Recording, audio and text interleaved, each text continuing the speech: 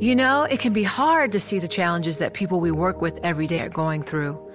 Invisible struggles like stress and burnout, caregiving for a loved one, or being misunderstood. But insight, awareness, and empathy will help us better see the issues they're dealing with. And that can make us and our companies healthier too. I'm Holly Robinson Peete. Join us on The Visibility Gap, a new podcast presented by Cigna Healthcare.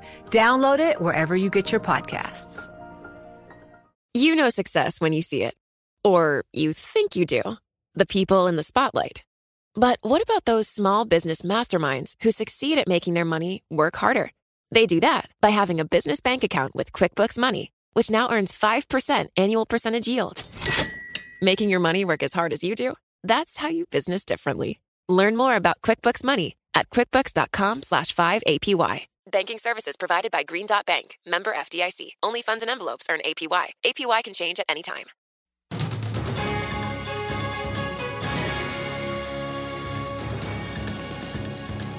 For our Bloomberg audiences worldwide, I'm David Weston, and I'm joined here once again by Larry Fink. He is the chairman and CEO of BlackRock. So, Larry, thanks for staying with us. First of all, your earnings came out. Besides the merger with GIP. By the way, they did. By the way, it's some earnings that will look pretty good. You got a lot of inflows. You're over $10 trillion. Yes. AUM, congratulations on that. Thank you so much, what do you think that tells us about the investment climate, perhaps the overall economy right now? Well, I would say the first and probably the most significant fact, I mean, I can't control one quarter or another, and we had an incredible quarter. But the fact that stands out for me is over 5 years, clients rewarded BlackRock with $1.9 trillion. This is not market movement. This is how much new money we receive from clients worldwide. So clients have, over the long run, have great needs to put money to work. We advocate only long-term strategies. We advocate that you need to be in the market. You can't be in and out of the market. If you're looking to do that, there are many venues where you could be doing that. We are trying to help people build retirement savings. We want people to have a life in retirement with dignity. We spend so much time in our world talking about how we could have healthier lives, but we spend no time focused on, can we afford that longevity? And BlackRock is a firm that tries to provide that type of long-termism. I do believe we spend a great deal of time talking about hope in a world today where we have greater hatred and greater fear. I think there are many opportunities to think about, despite all those issues, that long-term investing is the way to go. And I believe, at the moment right now we have trillions of dollars money sitting in a money market funds. And so that's just an indication of fear. We have more money sitting in bank balance sheets right now and deposits. That's an indication of fear or uncertainty. And I do believe one of the greatest differentials between U.S. and any country in the world is the strength of the U.S. capital markets. And this is something that we at BlackRock betted on years and years ago that we believe in. And so over time, we believe the opportunity to invest in our economy, investing in our companies, and at times when you want to have a more global view, investing in the world, over a long run, you're going to outperform any bank deposit, you're going to outperform any money market fund, and it's our job to provide the appropriate investments for our clients so they can have that life with dignity. The form that those investments are taking is changing. Yes. And you also announced a sort of a new architecture, I guess is what you're calling it, for BlackRock, really pushing on to ETFs. You've had a lot of success with iShares already. It's grown. It looks like you're doubling down on that. Explain that move into ETFs. How far does it go? When we bought BGI in 2009, we were ridiculed by most of the financial community saying you cannot marry the culture of an active investor, who we were, and a passive culture. And we said, why? Our clients use both products. Our job is to be agnostic to our clients, to work with our clients, to provide a whole portfolio solution. But over time, more and more clients started to think about, how do I want to get an exposure? Do I want an exposure in this area or this product? And I could do that through actively investing in ETFs. In 2012, we said, ETFs are going to be the new engine for fixed income. And boy, did that get a lot of ridicule by many people in the business community. And today, the fixed income markets are totally imbued by ETFs. And so at BlackRock, when we bought BGI, we had $290 billion of ETFs. Today we have $3.5 trillion. And then this week alone, just yesterday, we launched the iShares Bitcoin ETF. And so I would say to you, if we could ETF a Bitcoin, imagine what we could do with all financial instruments. And so what we announced in our architectural change, iShares was this business division in itself. And we thought that's too exclusive. We needed to include the ethos, the philosophy, the spirituality of what iShares can provide in everything we do at BlackRock. Because we believe we're just halfway there in the ETF revolution, that everything is going to be ETF'd. And we needed to ensure both active products, passive products, digital products are going to be used through the vehicle of ETFs. At the same time, in this architectural change, we're elevating the whole concept that we are going to be curating more and more of our performance-based products too. So it's a very large architectural change. A lot of people have asked me, iShares is the most successful division within BlackRock. Look what it did. Why are you doing this now? And we believe it's so important to be anticipating the next move. I would also say on the beginnings of a ETF Bitcoin, we believe ETFs are a technology no different than Bitcoin was a technology for asset storage. We believe the next step going forward will be the tokenization of financial assets.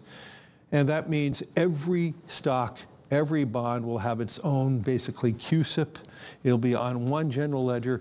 Every investor, you and I, will have our own number, our own identification.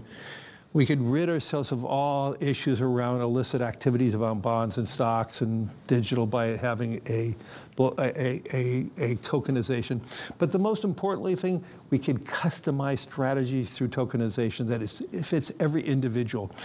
We would have instantaneous settlement. Think about all the costs of settling bonds and stocks. But if you had a tokenization, everything would be immediate because it's just a line item. And so we believe this is a technological transformation for financial assets.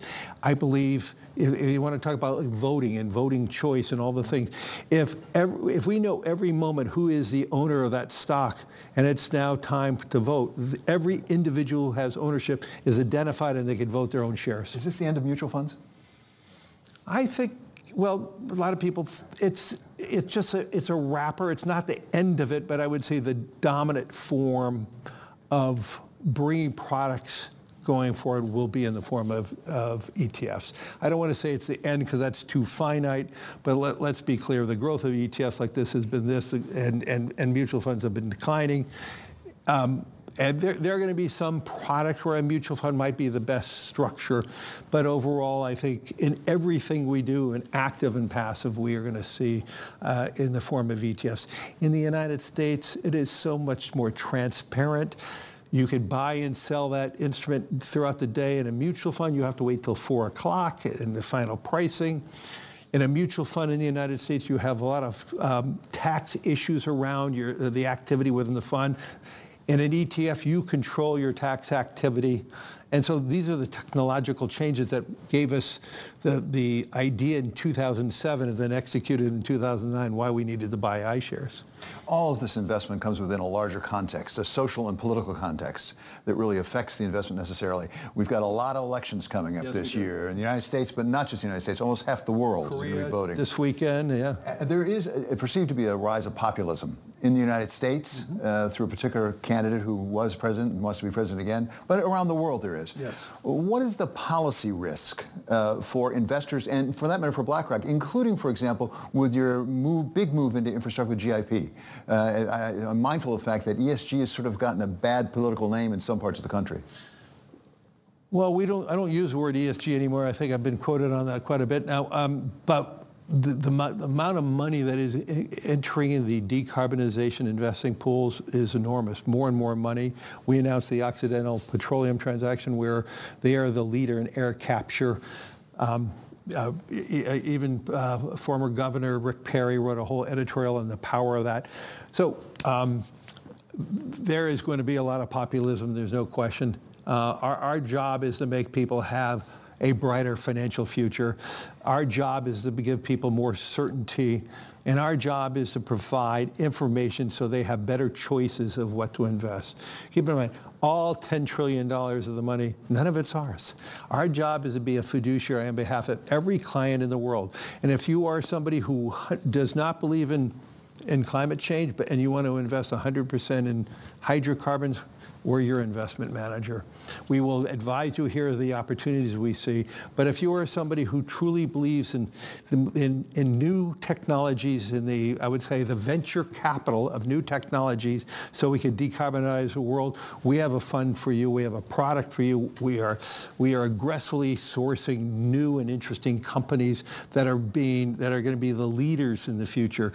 A couple of years ago, I wrote there's going to be 1,000 unicorns who are going to be these innovative companies who are going to help us decarbonize the world faster. And I fully believe that outcome will happen. Larry, you've taken BlackRock through some transformations. iShares certainly was one of those. Yeah. GIP looks like it's transformational. Yeah. The world is changing. Take us back to that world at Credit Suisse First Boston with the young Bio Ogunlesi and young Larry Fink. What are those people looking forward to today? Those people who are just entering the business, how different is it and where is it heading? Where are the opportunities for people? What excites them? I would say for those who have a passion for investing, a passion to grow and learn, a passion to do the right thing on behalf of your clients, the opportunity today is just as great as when Bio and I started our careers at First Boston. Obviously, the markets are entirely different. They're much larger. They're much more efficient. But my gosh, I mean, the young people that we're bringing on board at BlackRock, those who show that imagination, that passion, their opportunities are going to be just as great as my opportunity that I had. And I do believe that is the biggest differentiator between somebody who has this great career and someone who doesn't. You need to be in a career where you're passionate about, that every day you have a desire to learn something new. You have a desire to impart that to your clients and helping your clients. And then when you get into leadership, your job is to make everybody smarter than you. Your job as a leader is to lift more people. And as a big leader, your job is hopefully to have more people earning more money than you did. That's what leadership is about, lifting more and more people. And so I don't think anything's changed. Obviously, how we live our lives have changed. You think about the role of the capital markets. In my mind, the two biggest firms that were so instrumental in driving the growth of the global capital markets are two founding New York City companies, and that's BlackRock and Bloomberg. And I truly believe there's a lot of similarities. When we started, I think Bloomberg started in '84, we started in '88, but the knowledge barrier, the knowledge, information, expansion of the capital markets, the globalization of the capital markets, to me, that is what's driving the success.